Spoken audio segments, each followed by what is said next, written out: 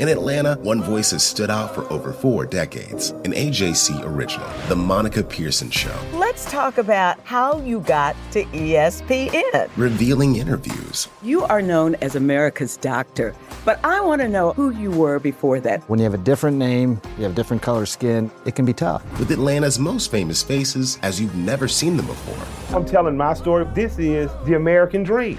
The Monica Pearson Show, streaming now on AJC.com.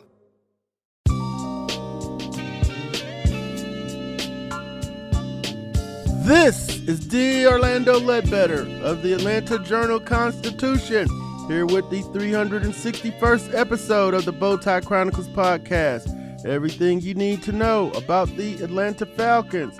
We're going to title this episode A Look at the Defending AFC Champion Cincinnati Bengals. And we have a special guest today, Kelsey Conway, the Cincinnati Bengals beat reporter for the Enquirer at ENQ Sports and USA Today.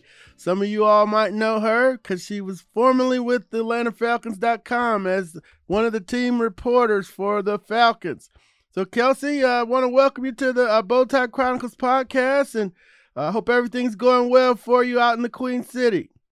Everything is going great, and there's no other podcast that I would want to do on a week like this than yours. Oh, well, thank you so very much, Kelsey. Just give the fans an overview on the season here. They started 0-2, and looks like they're fixing some things as they've won 3 of their last 4. Yeah, I would say the biggest difference between this year's team and last year's team and what they've been trying to figure out is obviously Joe Burrow missed a significant period of time during training camp because of the appendectomy that he had to have. And then their starting offensive line, La'el Collins, missed almost all of training camp. They didn't know who their starting left guard was until the final week of the preseason, and they had a new starting center and a new starting right guard. So I think the first couple of weeks for them was a little bit of about feeling each other out and getting more comfortable with each other, because that's a lot of new chess pieces to put in and just think that it's just going to operate with no glitches. And so I think Zach Taylor and his staff saw in the first 2 weeks how defenses were going to try and take away Jamar Chase and play Joe Burrow. NFL defensive coordinators had all offseason to game plan for the Bengals early on. And I think it took them a little bit of time to figure out what the plan was. And the Bengals were struggling to beat the soft zone Tampa 2 coverage. They couldn't quite figure that one out. And the pass protection wasn't great the first couple of weeks, but they've played much better. Burrow's getting the ball out of his hands a lot faster. He's been playing a lot more out of the gun.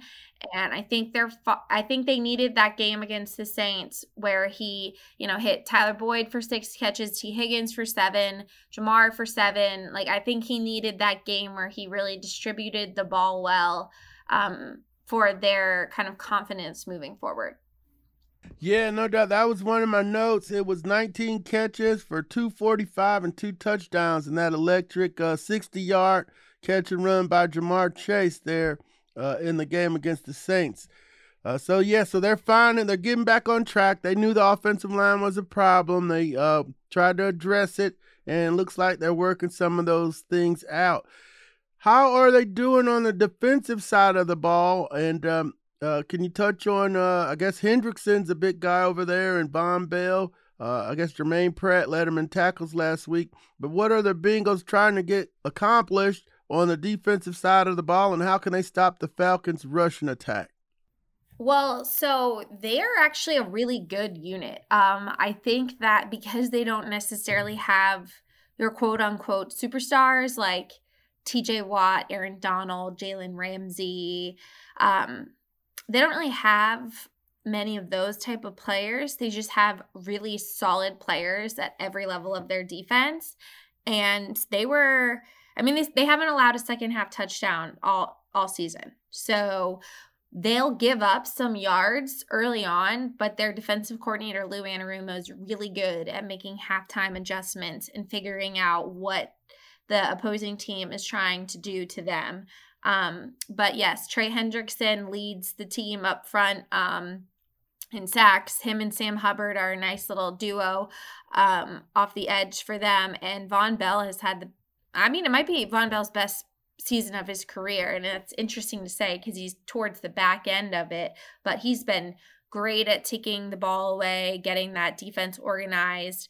But the big thing with the Bengals defense is last year they were able to avoid the injury bug pretty well. They didn't really suffer many long-term injuries that kept players out for a significant period of time. That hasn't been the case this year, and it's kind of coming at the worst time because obviously Atlanta wants to run the ball. Then they play Cleveland the week after that, and they want to run the ball. They lost DJ Reader, who was their best nose tackle, who's one of Grady Jarrett's best friends who played together at Clemson. He was playing at the top of his game, and he was one of the best interior defensive linemen before he went down. They gave him like a 6-week designation with his knee, so it's going to be a while for him.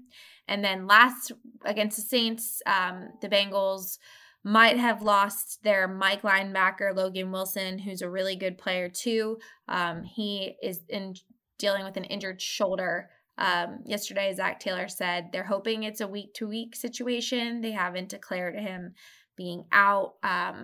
But through the middle of the field, they're kind of getting hit hard. And then the guy that was playing in place of Reader up front at defensive tackle, Josh Tupou, is going to be out for a couple weeks with a calf injury. So if you were to ask me where I think the Falcons' advantage would be, it would be at the point of attack running the ball because the Bengals are banged up on the interior defensive line and through the middle of the field. Well, thank you very much for that. That's great information and great insight into what we might see on Sunday when the Falcons and the Bengals get together. Just special teams. We're gonna take a UC moment here since we're gonna discuss Kevin Huber, the punter, and let you all know that Kelsey used to. She's a lacrosse legend at the University of Cincinnati. I went there years before she did, but just wanted to drop the UC shout out in there for the folks. But yeah, how's Kevin doing in the punting game and McPherson? After that great rookie year he had, how's everything going with the special team, those two guys and the special teams units? So Kevin Huber, big difference between me and him is that his name is on the wall in the athletic facility by the training room. Mine hasn't quite gotten there yet, but he it's not been a great season for him. He beat out Drew Krishman in training camp. There was a big punter battle during training camp, and everybody kind of thought this might be Kevin's last season. It's pointing to it being that. He's just not getting the ball down the field with enough hang time, I think, as much as they would like. But as far as Evan McPherson goes, he is lights out. I think that his furthest might be 56 this year, but he's such a weapon for them. If they don't fall desperately behind the chains on first and second down and they can at least get it to, 58, 60-yard range, he's about as good as they come. I think he's the best young kicker in the NFL. And I did a feature interview on him before the season started, and he really wants to beat Justin Tucker's record for the longest field goal. So who knows? Maybe that might be in store on Sunday. All right. We'll be on the lookout. Hey, and before we let you go, just want to touch on a couple of the local guys. We talked about Von Bell. He's from Georgia, Ridgeland, Georgia. How's Mike Hilton doing? I know he's playing a lot. Cam Sample got a little action last week against the Saints. I think I got a step count. I'll share that later. And then how's Hayden Hurst doing? I know Uzama left a big hole in the offense, and it looks like Hayden's getting a shot at trying to fill that. Yeah, so let's start with Von Bell. I mentioned he's playing great. I think the thing with Von Bell that's the most interesting thing that I've learned since I started covering this team is he is one of those guys that's like a workout freak. He's in the weight room before the coaches. He gets there at 5 a.m. He's very serious about his physical therapy routine. He's been a captain back-to-back seasons for the Bengals since they signed him after he was a free agent with the Saints. And he's just making plays left and right this year. So he's doing great. Cam Sample plays behind Trey Hendrickson and Sam Hubbard. So he obviously doesn't get as much time because you don't want to take those guys off the field. But he's when he's going in there, they love what Cam Sample does. And it'll be interesting to see how their defensive coordinator kind of moves pieces around with their defensive line being a little bit depleted. Mike Hilton, yes. Mike Hilton is one of my favorite players to cover. He's so personable and good with the media. It's awesome. But, he plays all the time. And the thing is he's not blitzing as much as he did in Pittsburgh, where that was kind of like what he was known for. But he's still playing a ton of snaps. You rarely see Mike Hilton make a mistake, which is what you want out of a DB, to not be talking about them, kind of, I guess you could say. And then Hayden Hurst, I was very skeptical of the signing and how he was going to do because, he wasn't really a factor in the Falcons offense. And I kind of thought his time had passed. And he came to Cincinnati incredibly motivated, and I think he felt really wanted, and he loves that Joe Burrow, wants to get him involved, and he'll happily block, which I think is something like Uzama wasn't much of a blocker, but Hayden Hurst made some really nice blocks in the run game yesterday against the Saints, or 2 days ago. I don't even know what day it is. Hayden Hurst he's surprised me. He's played really well this year and been kind of exactly what the Bengals need because, as it's the big three, right? Like T. Higgins, Jamar Chase, Tyler Boyd. They're going to get the bulk of the targets. So you have to have a tight end who's going to understand that, first of all, and not think like he's Travis Kelce or, any of those guys where that's going to be the main target. But he's been a nice little role piece and done a nice job for the Bengals for the first 6 weeks. Well, all right, Kelsey, that's great. I really appreciate you coming. We're going to work on getting that name up there on the Athletic Hall of Fame. We'll get you right under Bob Huggins and Nick Van Exel. We'll get it right in there, just below Oscar Robertson too, as one of our legendary. You were on the first lacrosse team, correct? Not the first, but in the first 4 years of the program. All right. Okay, that's good enough. We'll get it. We'll keep working on that. I was on the team that won their first Big East win. So that's my point stamp on the wall. All right. Well, we'll work on that. Hey, before you go, can you tell the listeners here on the Bowtie Chronicles where they could find your great work? And we're going to say farewell after that. Yeah, for sure. For any updates on what's going on with the Bengals this week, you can find my work on Cincinnati.com. That's the Inquirer's website. Or you can follow me on Twitter at Kelsey L. Conway. I'll be tweeting all week from practice, press conferences, etc. So I think it's going to be a fun matchup on Sunday, D-Led, and it'll be great to see you. I got to admit, when I saw the schedule, I thought this was going to be like a blowout for the Bengals, but the Falcons have played better than I thought, so we will see how this goes. Yeah, no doubt about it. The Falcons are definitely have exceeded expectations here early in the season. Their margin of error is pretty slim, but they've been able to pull out some wins here.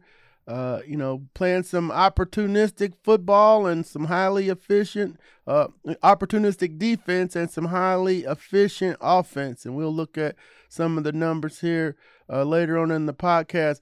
But let's go ahead and let you go. I do have one question for you because I need to ask you a question. Sure. And this is so that I can help the Bearcat fans that asked me this week. When is Desmond Ridder going to get his shot? Yeah, that's a big question around town, Kelsey. And barring injury, which we're not wishing that on anybody, looks like they're going to roll with Mariota for the unforeseen future. Part of their plan is to develop Desmond. And, we'll address it with them this week about how that's going. It takes the right makeup to sit and develop. But that's one of the things the Falcons said they liked, about Desmond. But I'm sure Desmond wants to play. He's looking around. He's seeing Bailey Zappi out there doing his thing in New England. Pickett got to the field and got hurt and is out. But I haven't seen Malik Willis getting action over in Tennessee. But yeah, when we do the story this week, we'll certainly look around and see what the other rookie quarterbacks are doing. But they're in no hurry to play him. They're on the Kansas City plan. The Kansas City Green Bay plan is what I call it, where they're developing him. Kansas City didn't play Mahomes the first year. I'm not calling Desmond Mahomes, though. But, they put him in one game, and when he was ready to go, they put him in. So, and in Green Bay, they just, would draft quarterbacks every year. It was Brett Favre, Mike Brunell, Aaron, my guy from Virginia. I'm drawing a blank on his last name. But yeah, every year they would have a quarterback, Ty Detmer, one after the other.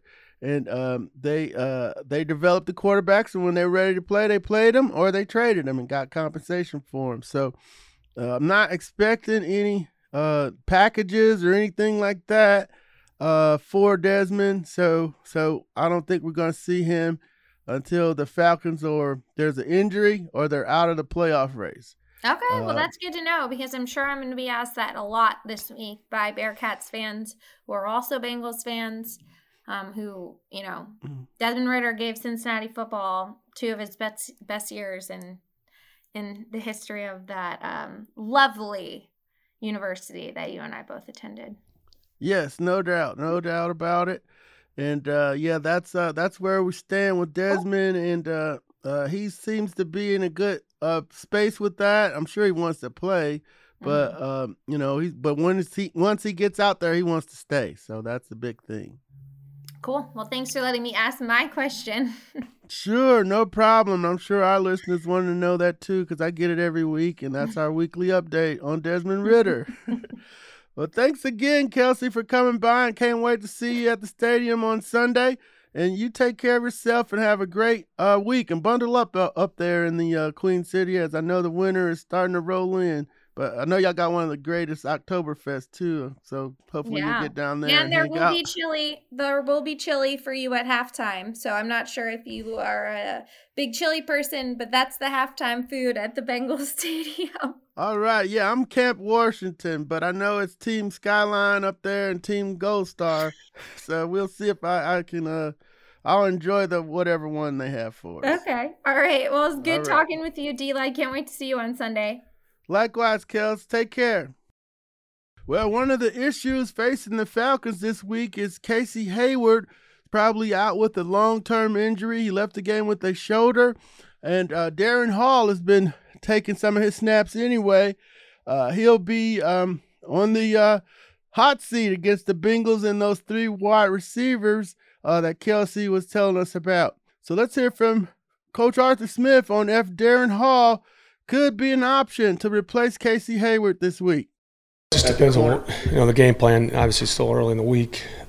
We know we obviously got a challenge with Cincinnati and their personnel, especially as much as they like to play in 11 personnel, and they got really good wideouts and a really good quarterback. So still early in the week there, put the plan together, but we're confident in our guys, and guys stepped up and played really well. Darren did. Darren's had a good camp, and his number was called yesterday, and made a huge play on that deep ball to Ayuk. Really good patience and body control. Get up there and making that play. Well, all right. We heard from Kelsey about the revamped Bengals line. I mean, they went to the Super Bowl without, the line was suspect last year. They tried to refortify it. And, one of my lasting memories of the Super Bowl was Aaron Donald breaking through and hitting Burrow on the last play, their last key play, and Jamar Chase is breaking free up the right sideline. Man, if he had like 1 millisecond, we're probably talking about the Bengals winning their first Super Bowl. I covered the second Super Bowl team out of Cincinnati that lost to the 49ers. I didn't cover the Ken Anderson team, but the Boomer team. That would have been a big moment, but it didn't happen. And they're still not blocking for Joe. Joe is taking a beating. He's been sacked 22 times. And the Falcons only have 8. They started out pretty good, but they 8 is like 31st in the league right now through 6 games. So, and that's where, the Falcons have been for the last few years. So we discussed with Arthur Smith on coming up with a game plan to put some pressure on Joe Burrow. Yeah, a lot of it turns to the matchups. I mean, that was the one thing about when you're going and playing Tampa, you knew the ball was coming out. And so, and not everybody will play that efficient. And then Jimmy, I think yesterday he did a decent job extending plays. But a lot of those getting him off the spot, those pressures led to us getting off the field on third down. And so, stats, if you get sacks, that's the pretty statistic and a lot of people get rewarded off of it. And it can create a little bit of selfishness too. If that's what you're going to pay, you're just going to reward the sack number. You're not going to consider the other 95% of the plays that are in there and the effect they're having. That's why I think Zoe and Grady and TQ and those guys and AK are hitting our rush plan. I think it'll pay off. Different obstacles every week, depending on their protection scheme, the time the guy spends in the pocket, how he moves with it, and we'll have our challenge. I know what the numbers have been for Cincinnati, but they've been pretty damn good offensively, regardless of it. I think there was something I saw the other day about Joe Burrow talking about sacks can be misleading on the other side. So we know there's a challenge. This passing game is pretty damn good, and so we got our work cut out for us. We're still early, kind of come up with a plan. All right. Thanks, Coach Smith there. They're coming up with their rush plan. Hey, our next item with Coach Smith, he kind of discusses the defensive stats and how they can be deceiving when evaluating how good you are. And hey, we'll take this time and look at the defensive stats real quick. The Falcons are 9th against the run, 28th against the pass. So you got, their pass defense is going to be going up against the number 8 pass offense. Total yards, 385.2. They're 26, but this is a top 16 stat that they're good in stopping the run and stopping points. So they're keeping people out of the end zone once they get down there. I got to go do their red zone numbers. 22.7, that's 14 points. So he's saying the yards they're giving up yards, but they're keeping points off the board. So he's going to live with that. And that's why the bloated pass yards are up there, 28th in the league. And, so it sounds like they're going to, Joe Burrow's going to get some yards, but they want to keep him out of the end zone. So let's hear what Coach has to say on how the defensive numbers can be deceiving when evaluating how good you are. That's the thing. I mean, credit to San Fran. I mean, they held the ball for a while in the fourth quarter, but at the end of the day, those yards didn't matter. So whatever that fourth quarter statistic was about yards, and that's why sometimes I think ranking defenses just on total yards is misleading. I think the Patriots have gone to the Super Bowl with the 31st ranked defense, but maybe because they had the lead so much and teams were getting the old check down, QBR game for the quarterback. You're down 4 possessions, and the guy look at down like, wow, he threw for 300 yards. Like, yeah, well, 200 came when the game was out of reach. Congratulations, buddy. But that's kind of how it feels. So that's where total yards can be misleading. It's going to come down to situational football. Third down, turnover margin, red zone, and that's the main focus. You'd love to have 12 3 and outs, and likely of that happening not high, but we'll work for it. All right, I'm pretty sure that stat was not correct. And I'll go back and clean it up for Coach. The worst defense in Super Bowl history was the 27th ranked Falcon defense. And I'll go double check that, because for years in the old run heavy league, you had to be a top 10 defense. That was one of the criterias, for years, for at least through the first 30 Super Bowls, 35, maybe even up to 40, was the top. You had a top 10 defense in the Super Bowl, and yards was a factor. So, but as the yards and the games opened up and it's more of a passing league, you've seen some teams outside of the top 10 get to the Super Bowl. Certainly never the 31st was not in that Super Bowl. And I remember doing stories leading up to Super Bowl 51 about the Falcons having the lowest ranked defense to make it to the Super Bowl. So we'll get that up. We'll clear that up and I'm pretty sure the 31st ranked defense never made it to the Super Bowl, but we'll clear that up in the later this week or in the subsequent podcast. Now, November 1st is coming up. That's the trade deadline. The Falcons have already been busy. They, traded Deion Jones to the Browns. I got to go see how he did. I'll put that in the Cover 9 at 9 blog.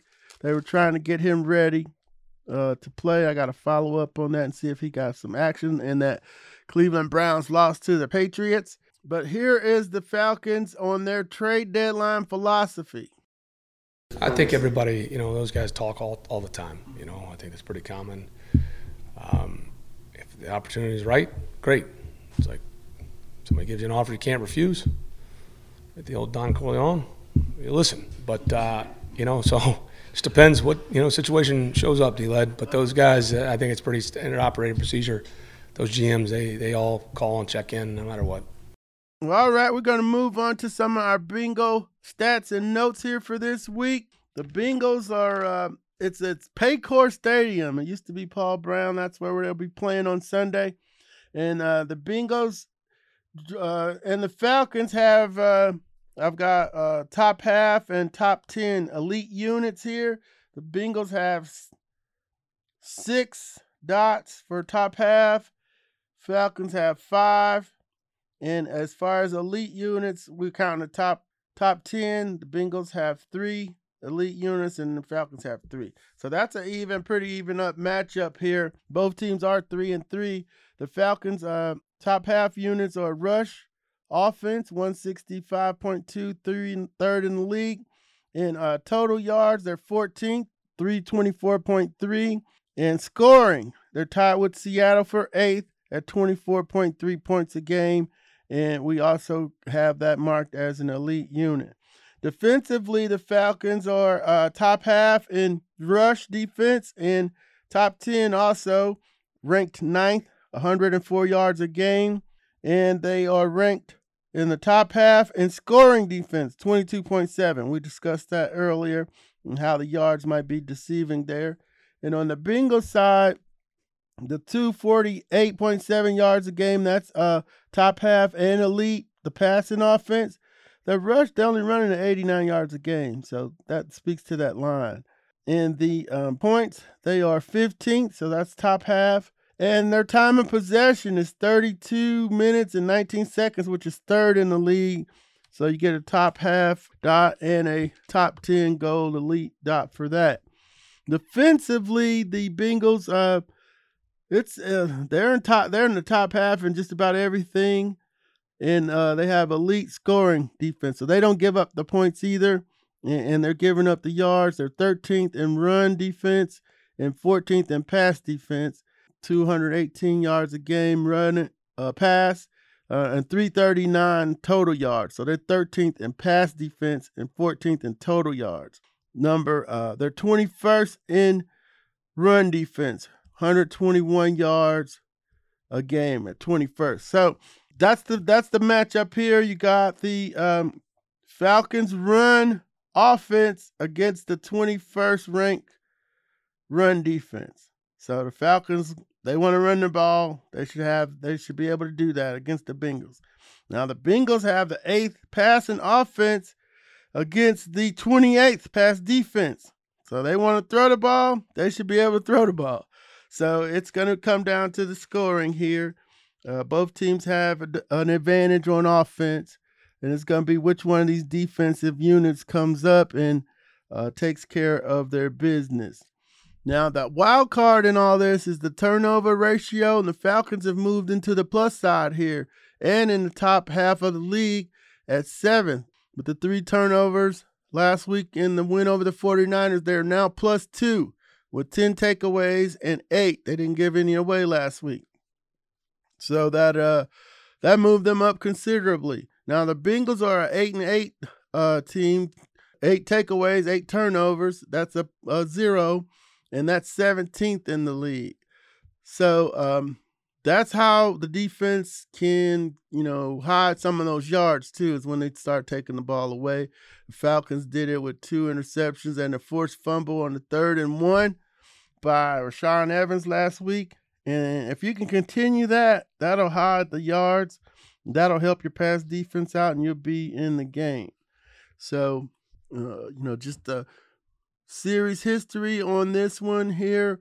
The Bengals lead the series 9-5. This will be the 15th meeting. Last game was 37-36 on September the 30th, 2018 at the Mercedes-Benz Stadium.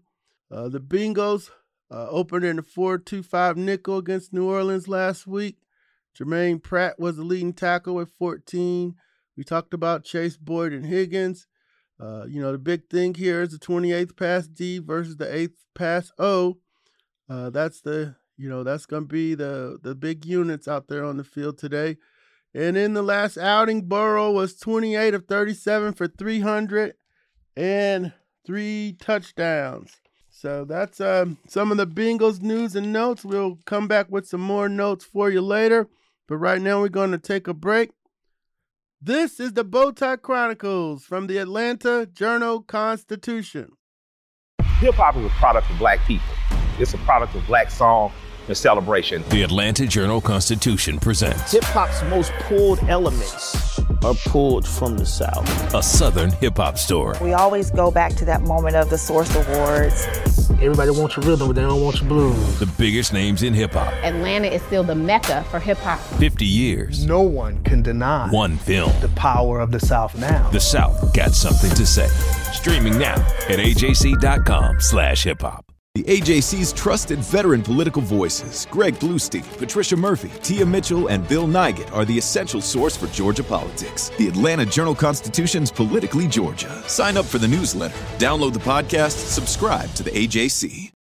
All right, the Falcons here, they're trying to get over 500 again this week for the first time since the end of the 2017 season. This is a little bit better matchup like Kelsey said, that we had anticipated when the schedules came out. That's why those doing the schedule prediction things are so really bizarre. But we got to do them. People love them. So keep them coming. But, now that we're here and the game is here, this looks like a, much more evenly matched contest than we thought it was going to be back in May. So that's why you play the games. But we did want to discuss some things with Jalen Hawkins. We had him virtually on Monday. They called it Victory Monday. And we got one player available to talk to. No open locker room on Victory Monday. So I don't know if they call it Loser Monday and they make everybody talk to the media when they lose. So Victory Monday, we talked to Jalen Hawkins on a virtual setup there. And wanted to know what it was like in the locker room, what it looked like on that Monday after the win over the 49ers. It was a good victory. Of course, you celebrate Victory Monday for a little bit. You still watch the film and critique, go over things we can improve on because we're at a continuous state of improvement, for our team, of course. And, enjoy it for a little bit. But then as soon as we leave the facility, we got another opponent this week we got to get ready for. All right, and Jalen had one of the big interceptions against the 49ers and a big fumble recovery in the end zone. He just kept showing up at the ball. We did a story on him coming out of the game. He was good in the locker room, so we got him back-to-back days. And Jalen, hey, we wanted to know, they know what everybody was saying about him going into the season.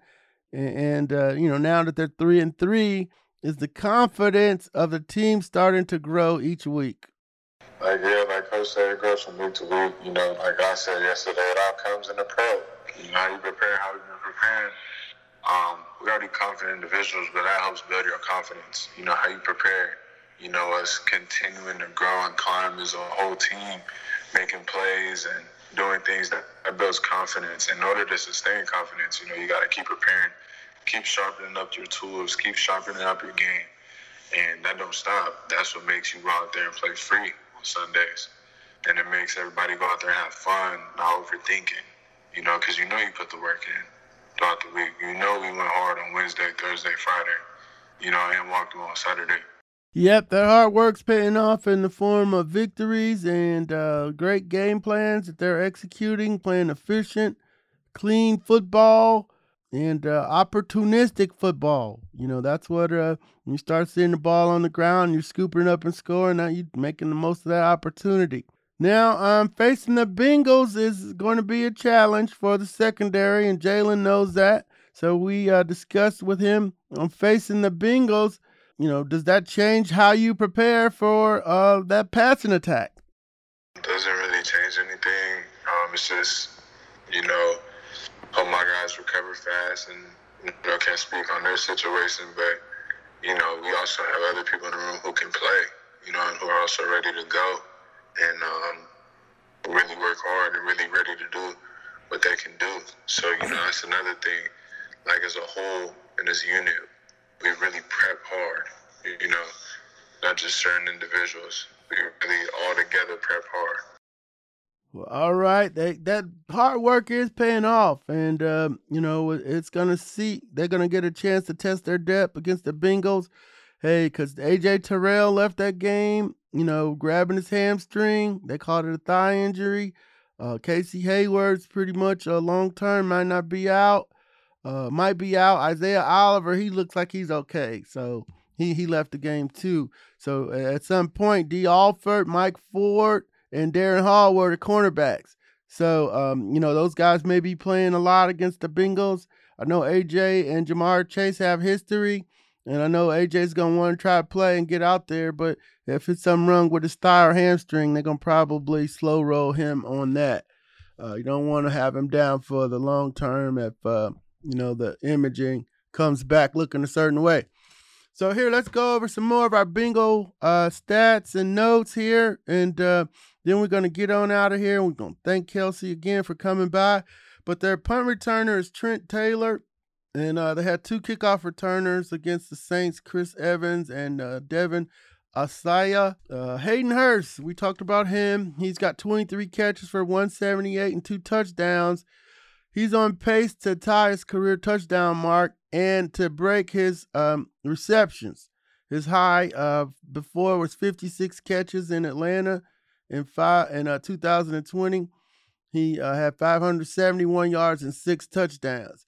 So he's on pace for 65, 504, and 6. So Hayden is fitting in pretty good in Cincinnati. And Kelsey talked about some of the local guys here. Mike Hilton, cornerback, Ole Miss, Sandy Creek High, Trey Hill, center, UGA, Houston County. He's a reserve. Elijah Holyfield, running back, Georgia, Woodward Academy. He's on IR. Von Bell from Ridgeland. Cam Sampo from Shiloh and Tulane. And then offensive lineman Deante Smith from Grovetown. He played at ECU. He was inactive last week.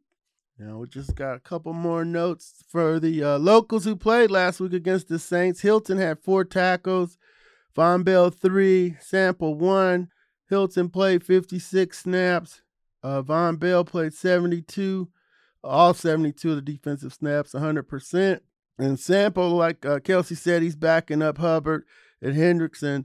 So he's getting, he played 28% of the snaps. The Bengals' top tackler is Von Bell with solo tackles, 25, and Hilton's right behind him with 25.